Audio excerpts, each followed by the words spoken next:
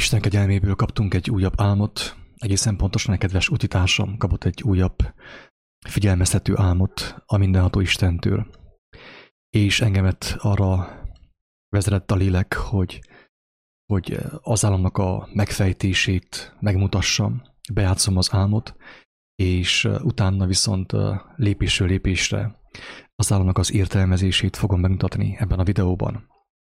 Mint többször mondtuk, és tapasztalhattátok, hallhattátok, az Úristen minket vezet nem csupán a Biblia által, nem csupán egymás által, hanem álmok által, látások által. Egyes utitársaink álmokat kapnak, mások szó szerint imában látásokat látnak. Az Úristen minden eszközt megragad arra, hogy vezessen bennünket. És mint tapasztaljuk, az üzenetek azok nem csupán nekünk szólnak, hanem érzünk egy erős belső készítést arra, hogy megosszuk azt embertársainkkal. Nyilván nem mindenkivel, hanem azokkal, akik megérthetik. Aki nem értheti meg, azzal hiába osztom meg, mert ő számára ugye ez a nevetség tárgyává válik. Viszont még egyelőre úgy kaptuk jó atyánktól, hogy tegyük közzé, tegyük nyilvánossá ezeket az álmokat, ezeket a megértéseket, ezeket a figyelmeztetéseket, hogy akinek füle van, meghallhassa azokat, és élhessen a lehetőséggel, az Úristen által felkínált lehetőséggel. Hát akkor én át is térnék az álomra, először bejátszom az álmot, utána pedig az értelmezést, a megfejtést, amit Isten kegyelméből kaptam. Szeretném hangsúlyozni, hogy nem vagyok álomfejtő továbbra sem, nem szívesen fogadok ilyen megrendeléseket, tehát nem hogy szívesen, hanem egyáltalán nem fogadok megrendeléseket álomfejtésre. Az, hogy néhány utitársamnak, barátomnak az álmáról beszélgetek, az nem azért van, mert ők engemet megkértek, hanem engemet a lélek arra indít, hogy azt az álmot dolgozzam fel, és kapom a kijelentéseket. Nem magamtól szólok, igyekszem imában lenni, hogy az én akaratomat, az én elképzelésemet teljes mértékben félreállítsam Isten útjából, hogy az üzenet az a lehető legtisztább módon jusson át a kedves hallgatóhoz, utitársainkhoz, akik erre az útra ráléptek, vagy kívánnak rálépni. Következzen az álom akkor. Az éjszaka azt az álmot kaptam a mi jó atyánktól, és arra vitte a lélek, hogy elmeséljem ezt neked, hogy a családommal sétáltunk a város parkjában, és ahogy ottan sétáltunk, nézelődtünk, egyszer csak megjelent egy ilyen alacsony termetű férfi, aki kezdte úgymond az anyukámat távolról figyelni.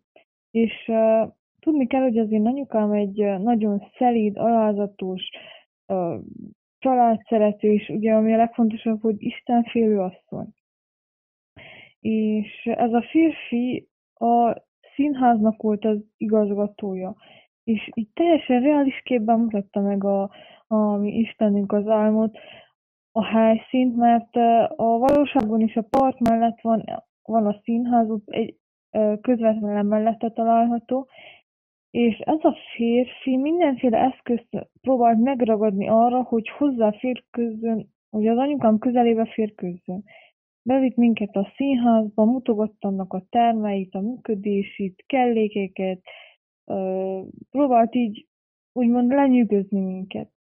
Aztán valahogyan közelébe került anyukámnak is, így magához húzta, és szájon puszilta őt, aki akkor majdnem tehetetlen volt abban a pillanatban. És ahogy ezt észrevettük, mi hamar próbáltuk őt kimenteni, úgymond a karmai közül, mert én akkora ilyen dühöt éreztem iránta, vagy fájdalmat, hogy minthogyha egy ilyen szörnyeteg lett volna ez a férfi az én szememben.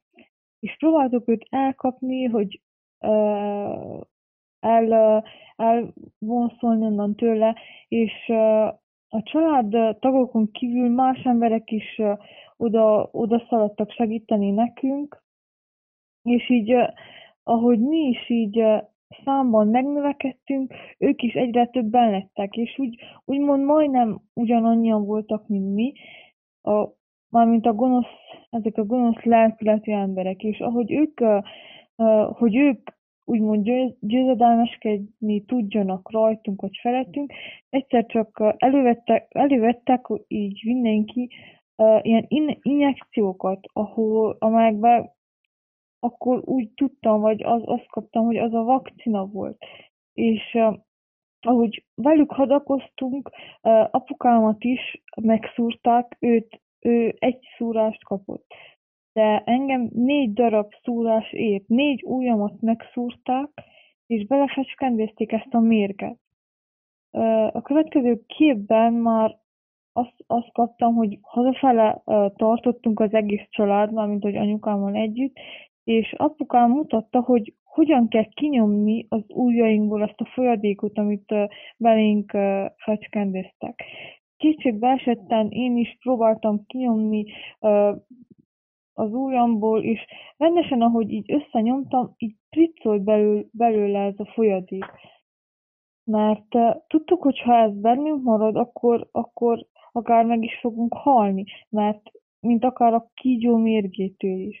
És egészen hazáig nyomtam ezt az ujjamból, és ahogy hazaérkeztünk, olyan teljesen rosszul éreztem magam. Hány ingerem volt, mert gondolom, hogy valamennyi csak benne maradt a szervezetemben, és úgy émelyektem, szédültem is, de úgymond nagyobb probléma így nem lett, és az álomból úgy is ébredtem fel, hogy még ébrenléti állapotomban is így teljesen rosszul éreztem magamot, és így hány ingerem volt, meg ilyen émelygő, ilyen teljesen ilyen rossz érzésem volt, mint az álmomban. Na hát ez volt az álom, és akkor most következzen a megfejtés. Én nem fogom újból bejátszani az álmot, mert szerintem mindenki hallotta, és maximum én visszaismétlem azt, amit fontosnak tartok kiemelni ebből az álomból. Tehát ugye nyilván a minden jelképes. Tehát az Úristen képeket használ fel az álomban, hogy minket figyelmeztessen, minket tanítson, mint ahogy a Kornélia aminap látta ugye a fallombjain a házakat, az épületeket, az emberek által épített épületeket, ugye, ami egy irreális kép, de viszont Isten országában van jelentése. Tehát azt mondja ez a kedves hölgy, hogy az ő édesanyja egy ilyen istenfélő asszony, az istenfélelemről egy korábbi videóban beszéltünk, hogy annak mi a jelentése, hogy senki ne értse félre, ugye. Az a videó címe, csak úgy mellékesen elmondom, hogy akit érdekel, nyugodtan hallgassa meg, hogy akit kíváncsi arra, hogy mi az, hogy istenfélelem, mi ennek a jelentése, ennek a szónak. Mert ugye az ember hajlamos úgy értelmezni az istenfélelmet is, mint az ember félelmet, amikor ugye félünk egymástól, vagy valamitől, a medvétől, vagy az oroszlántól. Az a videó címe, hogy kilépés a rendszerből, kiáltószó.hu, kilépés a rendszerből, meg lehet találni. Tehát azt mondja az a kedves hölgy, hogy az ő édesanyja egy nagyon Isten szerető ember, ugye, és viszont a városban, ugye, a városban találkoztak a színházigazgatóval, aki mindenképpen próbálta elbűvölni őket. Mit mond Isten nekünk? Azt mondja, hogy választottakat is. Én be is teszem a képernyőre, hogy lássátok, amit én itten művelek. Azt mondja, hogy Jézus, hogy mert hamis Krisztusok és hamis profiták támadnak, és nagy jeleket és csodákat tesznek annyira, hogy elhitessék, ha lehet, a választottakat is. Többször mondtuk azt, hogy az evilág profétái, az úgynevezett művészek. Nem azt mondom, hogy az összes, mert vannak olyan művészek, akik tényleg tehát jó lelkű, jó indulatú emberek, és Isten használja őket. Viszont mi történik a legtöbb művésszel? A hatalomvágyért, nem is a hatalomvágyért, bocsánat, hülyeséget mondok, hanem a dicsvágyért eladják a lelküket. és mindent megtesznek annak érdekében, hogy ők népszerűek legyenek, nevesek legyenek, és ezáltal úgymond az világ szellemiségét hirdetik. És azáltal ugye hát egy profita szerepet töltenek be az emberek életében, és a világ szellemiségében, az elbukott, hangsúlyozom, az elbukott világ, az elbukott emberi szellemiségben tartják az embereket, ugye? A színház igazgató. Tehát egy színházról van szó, nem a valóságról, hanem a színházról. És ugye a színház igazgatók, meg a színház ugye ebben az álomban az az eszköz, amivel az emberek figyelme el van terelve a valóságról és az igazságról. A valóság meglátásáról és az igazság megismeréséről. Ezért került be az álomba a színház igazgató. Itt nem arról van szó, hogy akkor most ez a családnak óvakodnia kell a színházigazgatótól, mert nagyon gonosz ember, hanem ugye ez képekben van megmutatva az ember számára, hogy hogyan vannak lebutítva az emberek, milyen módszerekkel, ugye a káprázattal.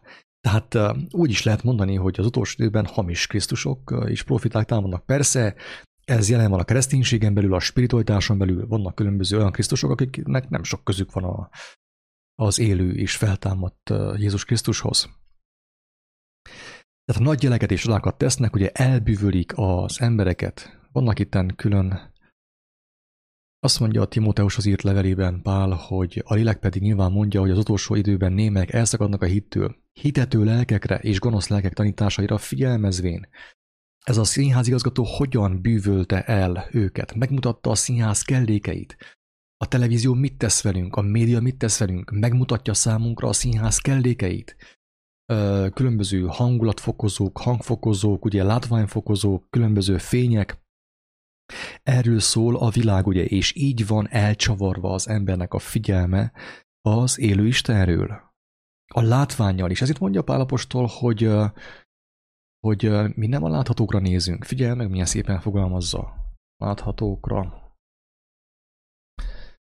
Azt mondja, hogy mivel, hogy nem a láthatókra nézünk, hanem a láthatatlanokra, mert a láthatók ideig, óráig valók, a láthatatlanok pedig örökké valók. De a színházigazgató mivel próbálja elterelni az emberek figyelmét, ugye? Tehát a színházigazgatót itten hangsúlyozom, hogy ő nem csupán egy személy, nem csupán egy konkrét színházigazgató, hanem ő maga ugye ebben az álomban jelképesen ugye a megtestesített, megszemélyesített sátán, ugye? Hogy ő a látvánnyal, a különböző földi kellikekkel, a technika eszközeivel próbálja elbűvölni az embereket, még azokat is, akik ugye Istennél vannak, vagy megismerték az igazságot, az evangéliumot valamilyen mértékben. Tehát ezért mondja Péter által Isten, hogy még az igaz is alig menekül meg, alig tartatik meg, nem hogy a bűnösök és az istentelenek. Tehát ezért mondja Jézus ugye, hogy annyira, tehát úgy elbűvölik, jeleket tesznek, csodákat tesznek, tehát jeleket és csodákat tesznek, hogy elhitessék, ha lehet, a választottakat is. Ugye ez a hölgy, mint mondta a kedves fiatal hölgy, az ő édesanyja egy Isten szerető asszony. Tehát Isten az álomban azt erősíti meg, amit ő már korábban kijelentett többféleképpen, Jézus által, Pál apostol által, Péter által. Ezért mondta Jézus, hogy a ma vigasztaló, a Szentlélek, Istennek a lelke megtanít titeket mindenre személyesen, és eszetekbe juttatja mindazokat, amiket én mondottam nektek, ami le van írva a 4 evangéliumban. Meg van örökítve a mi tanulságunkra, hogy mi abból megértsük a lényeget. Nekünk azt juttatja eszünkbe mindenható Isten az alapokat, hogy a mi életünk a kősziklára legyen helyezve, ugye? Tehát semmi olyant nem kapunk mi sem álomban, amit már korábban nekünk nem mondott el Isten. Akár ugye a proféták által, az apostolok által, Jézus Krisztus által, az ő evangélium által. Tehát ugyanarra emlékeztet bennünket, hogy megerősítsen minket a hitben, és nehogy elbízzuk magunkat. Tudniillik ugye a tudás, főképp az információ alapú tudás, ugye az információ, az ismeret felfúvalkodottá teheti az embert. Vagy a régiség, jaj, hát én már 10 éve Istenhez fordultam, és ismerem Krisztust, a Bibliát, meg minden. Az ember felfoglalkodik, és azt mondja Istenre, hogy ügyeljetek, mit csináltok, mert még az igaz is alig tartatik meg, nemhogy az istentelen és a bűnös. Tehát ugye ez a színházigazgató, ugye a megtestesített sátán, aki a látvánnyal, a káprázattal, az androiddal, a televízió képernyőivel, a fenevad képéből kijövő szavakkal próbálja úgymond megfogni és elbolondítani az embereket az igazság útjáról, az életnek az útjáról. Ezért is kapta azt az álmot ez a fiatal hölgy, hogy ugye a színházigazgató végül pedig megcsókolta az édesanyját. Tehát szájon csókolta, szájon puszilta. Mit jelent ez? Jézusnak Judás mit csinált? Ugyanazt csinálta ő is ugye Jézussal. Megcsókolta, azt mondja. Judás, te egy csókkal árulsz el engemet? Tehát hízelgéssel, csellel, ugye megpuszilta mindent, de szeretnélek, ugye, tehát megjátsza az, hogy ő a szerető, a gondoskodó, a kedves, ő mindent meg akar mutatni. És erre mondja Isten, ugye, hogy maga a megtévesztő, a gonoszság lelke, a megtévesztés lelke is a világosság angyalának adja ki magát, mert hisz a színházigazgató is nagyon kedves volt, és segítőkész is. Mindent megmutogatott gondosan, meg ugye szájon is puszilta, pontosan úgy, mint Judás Jézust. Ezen kívül ennek van egy olyan értelme is, ahogy a lélek nekem mutatta, hogy gyakorlatilag a színházigazgató beadta a szót a nőnek a szájába, ugye, a hamis szót, a hamis igét, ugye, a káprázatnak a szellemiségét beadta a nőnek a szájába, ugye. Jézusnak az ajkai közül jön ki a két élő éles kard, ugye az írás szerint. Ugyanúgy a megtévesztőnek, a gonoszság lelkének is, az ördögnek is, az ajkaiból jön ki a két élő éles kard. Egészen pontosan ugye a hazugság és a hamisság kardja, a megtévesztés kardja. És amikor azt mi meghalljuk és figyelünk, tehát ráfigyelünk arra az ő mutatványára, az ő cseleire, az ő híreire, hello, figyelem, az ő híreire, a Covid hírekre, meg hogy lezárás, meg felzárás, meg karantén, meg maszk, meg minden, mit érdekel az téged? Miért a színházigazgatóra figyelsz? Nincs, akire te figyeljél. Van-e, amit egyél? Van-e, amit egyél, drága embertárs? Van-e, amit egyél? Kaptál-e mindennapi kenyeret? Megkaptad-e ma is a mindennapi kenyeret? Hogyha megkaptad, akkor miért a színházigazgatóra figyelsz? Mert alig figyelsz rá, már meg is ugye a szemeiden keresztül, a tested lámpásán keresztül már meg is teltél a hazugsággal. Ugye a káprázattal, jaj, milyen jó a színház, jaj, milyen jó hangeffektusok, milyen jó vizuális effektusok, meg minden, ugye? Tehát azt adja a világ ura, ugye a mulandóságnak az ura, alias ugye sátán, antikrisztus, ami a szem és száj ingere. Szem és száj ingere. Miért mondja Jézus, hogy ha vakok volnátok, nem volna bűnötök? De azt hiszitek, hogy láttok.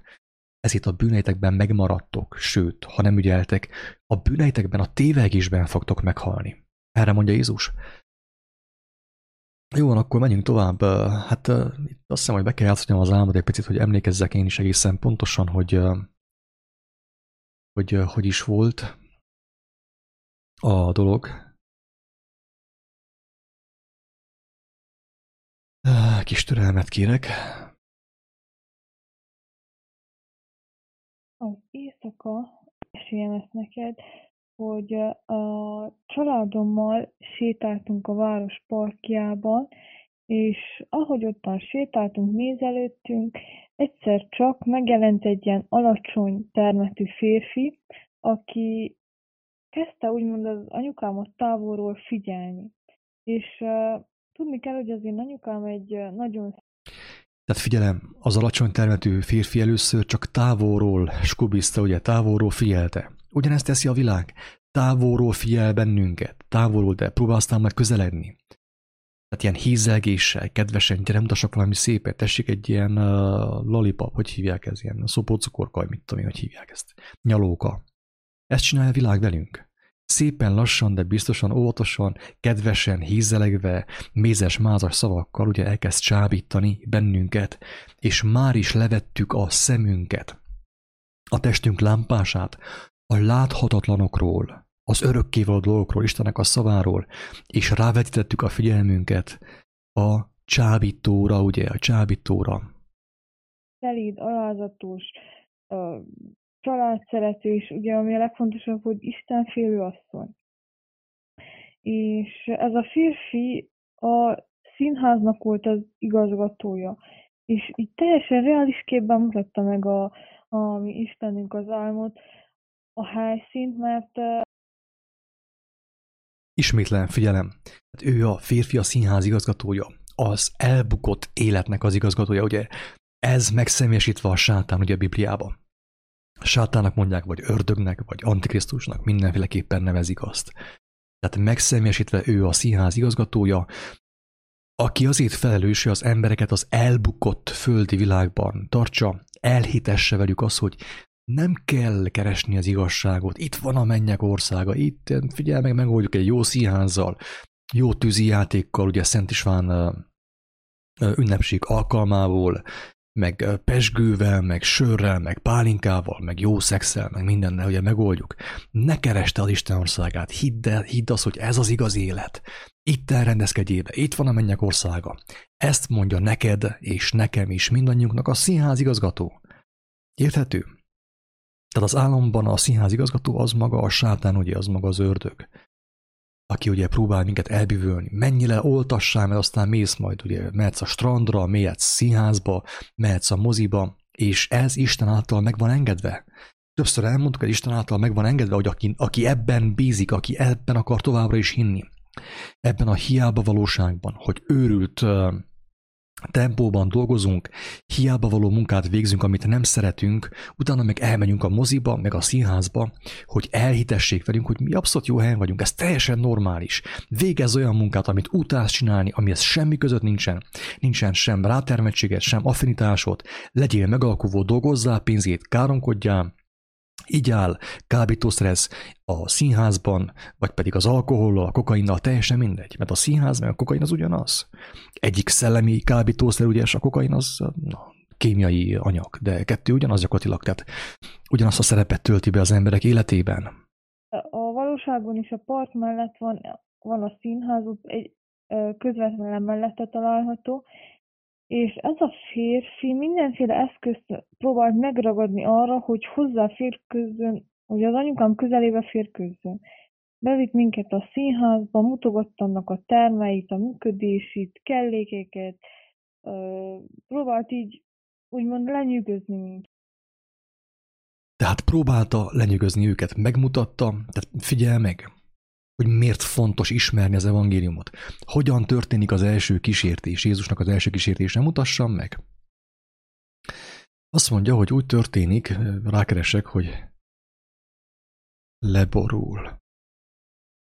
Imád, ezt írjuk be, ugye?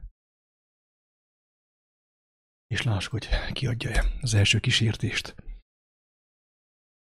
Tehát mi azt gondoljuk, hogy van új a nap alatt. Ugyanaz ismétlődik, ami akkor volt, tehát Jézusra ez megtörtént. Az itt van leírva, hogy tudjuk, hogy velünk is meg fog történni, hogy hozzánk is eljön az ördög, a színház igazgató. És azt fogja mondani, amit Jézusnak mondott, azt mondja, hogy ismét vivé őt az ördög, ismét vivé őt a színház igazgató egy igen magas hegyre, és megmutatál néki a világ minden országát, és azok dicsőségét, a különböző termeket, a különböző lehetőséget, a különböző kirándulási lehetőséget, mindent. És mondani néki, mindezeket néked adom, ha leborulva imádsz engem. És ma kaptam egy olyan képet, hogy megpróbálom azt is megkeresni, pillanat. Hát, ha megtalálom.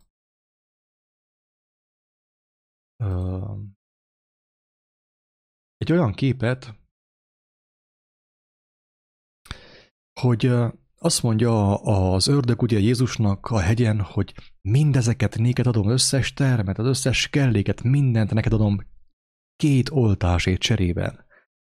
Ez van, drága emberek, ez van. Ha hisztek, ha nem, ez van.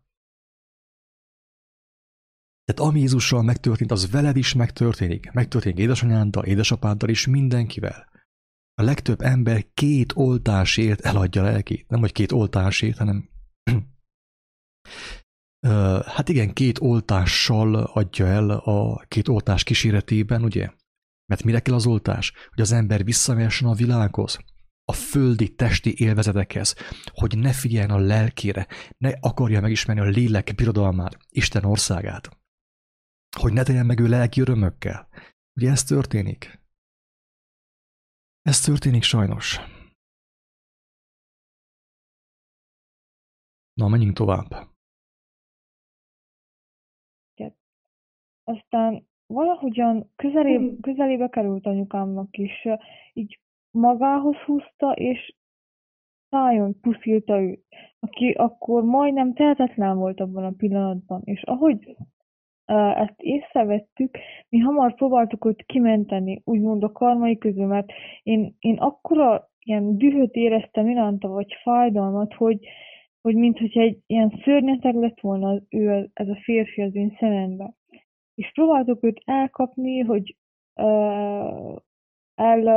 elvonszolni onnan tőle, és a család tagokon kívül más emberek is oda szaladtak segíteni nekünk, és így, ahogy mi is így számban megnövekedtünk, ők is egyre többen lettek, és úgymond majdnem ugyanannyian voltak, mint mi, mármint ezek a gonosz lelkületű emberek, és ahogy ők úgymond győzedelmeskedni tudjanak rajtunk, vagy felettünk, egyszer csak elővettek így mindenki ilyen injekciókat, amelyekben akkor úgy tudtam, vagy azt kaptam, hogy az a vakcina volt.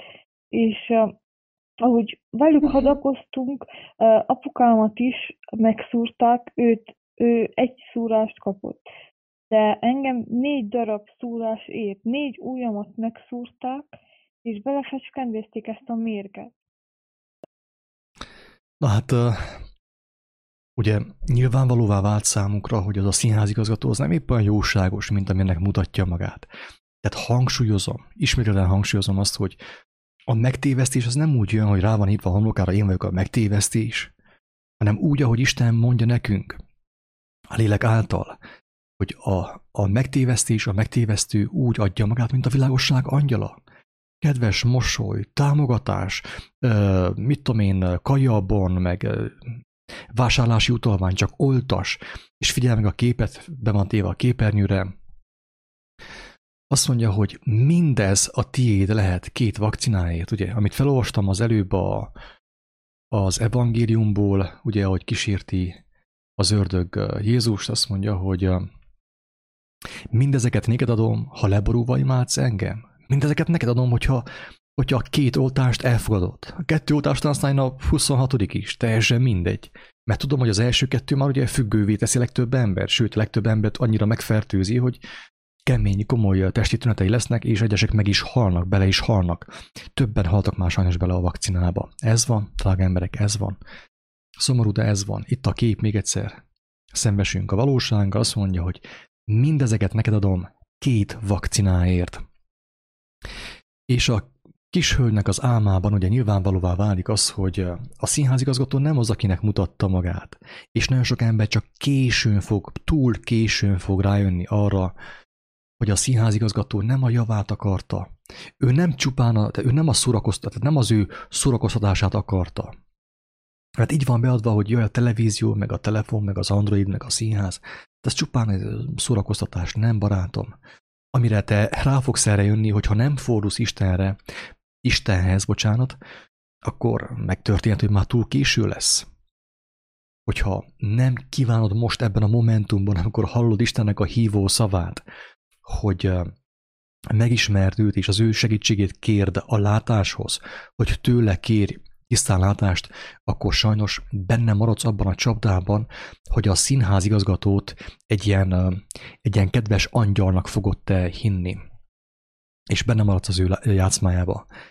És ugye hát, amikor rájöttek arra, hogy a színházigazgató nem az, akinek mutatja magát, elindult a harc. Ugye a családtagok, meg más emberek is ugye hozzájuk társultak, és próbálták megvédeni az anyukát, ugye, akit a színházigazgató megkörnyékezett. Viszont azt látták, hogy a másik oldalon is egyre csak gyülekeznek ugye az emberek. Jézus egyértelműen beszél a szétválasztódásról. Nem a baloldal, meg a jobboldal, a kommunisták, meg a liberálisok közötti szétvászolásról beszélt Jézus, hanem az igazság mentén, a kétélű, penge éles kard mentén választódik szét a világ. És ebben az államban is egyértelműen meg van mutatva ennek a kedves fiatal hölgynek is, általa nekünk is, hogy a szétválaszolás az oltás mentén történik. Akik úgymond támadták őket, és a színházigazgató oldalán voltak, azok mind be voltak oltva, ugye belementek a játszmába. 1 oltás, 2 oltás, 6 oltás, 10 oltás, hogy mehessenek továbbra is strandra, színházba, moziba, hogy benne maradhassanak a világban, a testi jólétben, és teljesen hagyják figyelmen kívül a lelküket. Hagyják kárba veszni, elkárhozni az ő lelküket, drága emberek. Ez történik. Hallgassuk tovább a harcot. Hogyan megy tovább a harc? A viadal. A következő képben már azt kaptam, hogy hazafele tartottunk az egész családnál, mint hogy anyukámmal együtt, és apukám mutatta, hogy hogyan kell kinyomni az ujjainkból azt a folyadékot, amit belénk fecskendeztek. Ebben az álomban jelképesen a kishölgynek az édesapja, ő maga Isten. Ő mutatta meg nekünk, hogy aki már megkapta az oltást, megkapta szellemileg az oltást, mert ugye az egész vakcinázás hogyan kezdődött? A szellemi oltással, az agymosással, a hírekből, az előjáróktól, a professzoroktól, politikusoktól, vallásvezetőktől jövő agymosással.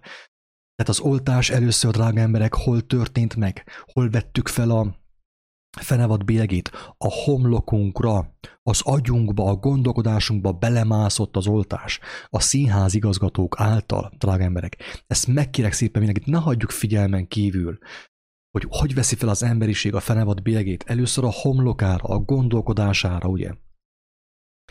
Tehát először néztük a híreket, mivel, hogy nem kaptunk híreket Istentől, a mennyek országából, és nem a mennyek országából voltunk tanítva, hanem lentről, a hírek által, az előjárók által, a sztárok által, az énekesek által, a színházigazgatók által, így először ugye agymosottá váltunk, tehát először az agyunkba kaptuk az oltást, és utána került az oltás hova?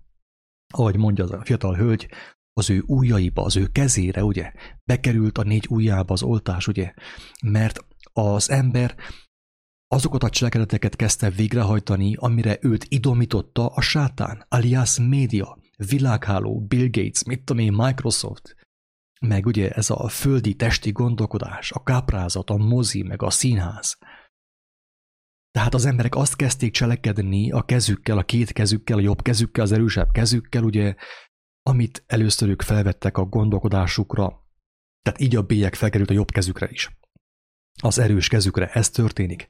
És az apuka, ugye az apuka, aki jelképesen Isten maga, ugye ebben az álomban megmutatja ennek a fiatal hölgynek, hogy azt az oltást, amit ők kaptak a világi emberektől, akik hittek a világnak, a mozinak, meg a színháznak, hogyan lehet úgymond kinyomni azt a mérget a mi kezünkből, úgy, hogy megismerjük, tehát hogy újra oltassuk magunkat, beoltatjuk magunkat. Ezt így is fogalmazza egyébként Pál apostol, hogy az evangéliumot belénk oltja a mindenható Isten, hogyha mi hozzáfordulunk segítségért. És amikor mi megkapjuk a homlokunkba, a gondolkodásunkba a krisztusi gondolkodást, a krisztusi szót, kijelentést, az ő csókját, hogyha megkapjuk, az bekerül a mi gondolkodásunkba, és azáltal mi azt kezdjük végrehajtani, és nem a világnak a cselekedeteit. Nem akarunk színházba menni, sem strandra, mert köszönjük szépen, mi jól vagyunk. Van békességünk, ahogy mondják a reformátusok, van békességünk Istentől, lélek által, lelki örömünk. Ez a lényeg, drága emberek, ez a lényeg. Tehát az apuka, a mennyei édesapa megmutatja mindenkinek, aki nem fordul hozzának, nem fog ő téged megerőszakolni. Nem ilyen. A világ ilyen. Ő hízeleg, meg kápráztat, meg minden, mint a színházigazgató. Isten nem fog meg erőszakolni téged. Akár egy ilyen videó által is felkínálja számodra az ő hívószavát, életre hívószavát, de ha téged nem érdekel, ha te nem mondasz igent a lánykérőnek, Istennek a szerelmének, ha nem mondasz igent, akkor nem fog téged megtanítani. És nem fogja tudni semlegesíteni az oltást, sem a te agyadban, az elmédben, sem a te ujjaidban, a kezedben. Ez az igazság. Kétségbe esetten én is próbáltam kinyomni az ujjamból, és rendesen, ahogy így összenyomtam, így priccolt belőle ez a folyadék. Mert tudtuk, hogy ha ez bennünk marad, akkor akár meg is fogunk halni. Tehát azt mondja, hogy tudtuk, hogy ha ez bennünk marad, akkor akár meg is fogunk halni. Pontosan, ez a lényeg. Hogyha én megmaradok a világi dolgoknak a cselekedetében, akkor meg fogok halni. Nem csupán meghalok fizikailag, mindannyian meghalunk előbb-utóbb testben, hanem a lelkünk tönkre megy, a lelkünk kárba vész, drága emberek. Nem a következő reinkarnáció fog jönni, hanem az, amiről Jézus beszélt, csak aki nem hiszi tőle, kérdezze, mert ő feltámad és él. És mindenkinek szépen el fogja magyarázni. Aki kíváncsi, aki álhatatos, akiben megvan az igazság szeretetének a tüze, akiben az nincsen meg, hanem inkább, ahogy Pál apostol mondja, ugye itt azt is beteszem a képernyőre, hogy figyelj meg! Azt mondja, mert lesz idő, amikor az egészséges tudományt el nem szenvedik. Nem kell az egészséges tudomány, a józanság, hanem a saját kívánságai szerint gyűjtenek maguknak a tanítókat, színházigazgatókat, televízió, filmek, zenészeknek a filozófiája, színészeknek a filozófiája, akár ilyen vallási vezetőknek a filozófiája, ugye? Mert viszket a fülök, tehát mi gyűjtünk magunknak tanítókat saját kívánságaink szerint, mert viszket a fülünk, és az igazságtól elfordítják az ő fülöket, de a mesékhez odafordulnak. Ezt mondja Pál apostol, ez fog történni. Nem ez fog történni, hanem ez most történik. Jelen pillanatban történik, és erre hívja fel a figyelmet álomban az ő gyermekeinél az Úristen, hogy ők is figyelmeztessék embertársaikat. Ahogy ez a fiatal hölgy megosztotta velem ezt az álmot, ugye úgy én is továbbadom, én is ingyen kaptam, továbbadom, avval a megértéssel, amit Isten kegyelméből kaptam az álomhoz, és jelzem, hogy ez nem a reklámhelye, én nem vagyok álomfejtő, és nem fogadok el senkitől semmilyenféle álmot, hiába is írtok, mert nincs nekem időm. Álomfejtése. Van nekem néhány utitársam, akik által jönnek álmok is, de viszont nincs arra időm, hogy én ilyen kártyajósként, ilyen álomfejtőként dolgozzak. Ezt az álmot sem akarta megfejteni, hanem Isten adta a megfejtést hozzá, ajándékba. Ez a lényeg, drága emberek. Mert mint akár a kígyó mérgétől is. És egészen hazáig nyomtam ezt az ujjamból, és ahogy hazaérkeztünk, olyan teljesen rosszul éreztem magam. Hány ingerem volt, már gondolom, hogy valamennyi csak benne maradt a szervezetemben, és úgy... Tehát valamennyi csak benne maradt a szervezetemben, azt mondja a hölgy. Ugyanígy vagyunk ezzel nagyon sokan, drága emberek, ébresztő. Bennünk is a méregből, a világ mérgéből még sok benne maradt a mi szervezetünkben. És ezért kell azt mondja, hogy gyertek, ingyen adok az élő vizek forrásából, az élet vizéből, gyertek hozzá. De az életvíz az meg van mutatva, tényleg le van írva, hogy mi megértsük emberi szavakkal. És jönnek a kijelentések, és a megértések, és az álmok, és a látások, minden jön. De akinek nem kell az alap, a 4 evangélium, a kőszikla, az nincs, ahogy kapjon megértéseket. Mert az alapokat nem akarta letenni, nem akarta elsajátítani. És igen, szükség van nap mint nap az élet vizére, az élővizek forrására, hogy kimossa belőlünk azt a mérget, amivel mi megteltünk óvodás korunk óta. Drága emberek, ez az igazság. Úgy émelyektem, szédültem is, de... Émelgettél, szédült, és hány ingere volt? Miért? Amikor az ember valami rosszat eszik, mit tudom, elromlott húst, hány ingere van? A szervezet maga próbál megszabadulni a rossz eledeltől. Ugyanígy a lélek is, drága emberek. Próbálna megszabadulni a rossz eledeltől, hogyha engednénk, hogyha nem mennénk, nem futkorásznánk folyton a színházba, és nem a hírekre néznénk, nem a Facebookon görgetnénk lefelé a pokolig, nem folyton azzal foglalkoznánk, hogy mit mond a világ, hanem azzal kívánnánk foglalkozni, hogy mit mond az élő Isten, mert ő vagy él, vagy nem, vagy volt feltámadás, vagy nem. Ha volt feltámadás, akkor él Jézusnak a lelke, és ő elvezet mindenkit az igazságra, aki kéri tőle. Aki kívánja azt, aki nem kívánja azt, azt nincs ahogy. aki nem vált irányt, aki nem tér meg a hazugságból, a bűnökből, és nem kiált Istenhez, hogy Istenem, te adjál nekem látást, tisztánlátást, te adjál nekem igazságot, azt nem tudja Isten megmenteni, bármennyire is szerelmes, irgalmas, könyörületes Isten. Tehát fontos, hogy az ember émeljen, ugye fontos, hogy meghánytassa magát, fontos, hogy kitakarodjon az a méreg az ő lelkéből, és így ugye, akik megmenekülnek még a vakcinából is, az ő szervezetükből, Isten ezt el tudja végezni, mert mindenható. De aki nem kéri tőle, aki elmegy a harmadik oltásra, negyedik oltásra, az ember már döntött a sorsa fölött, a lelke fölött, odaadta a sátánnak. Egy kis jólétért, egy kis színházit, egy kis szexét, egy kis ingyen pornóit, odaadta a sátánnak a lelkét.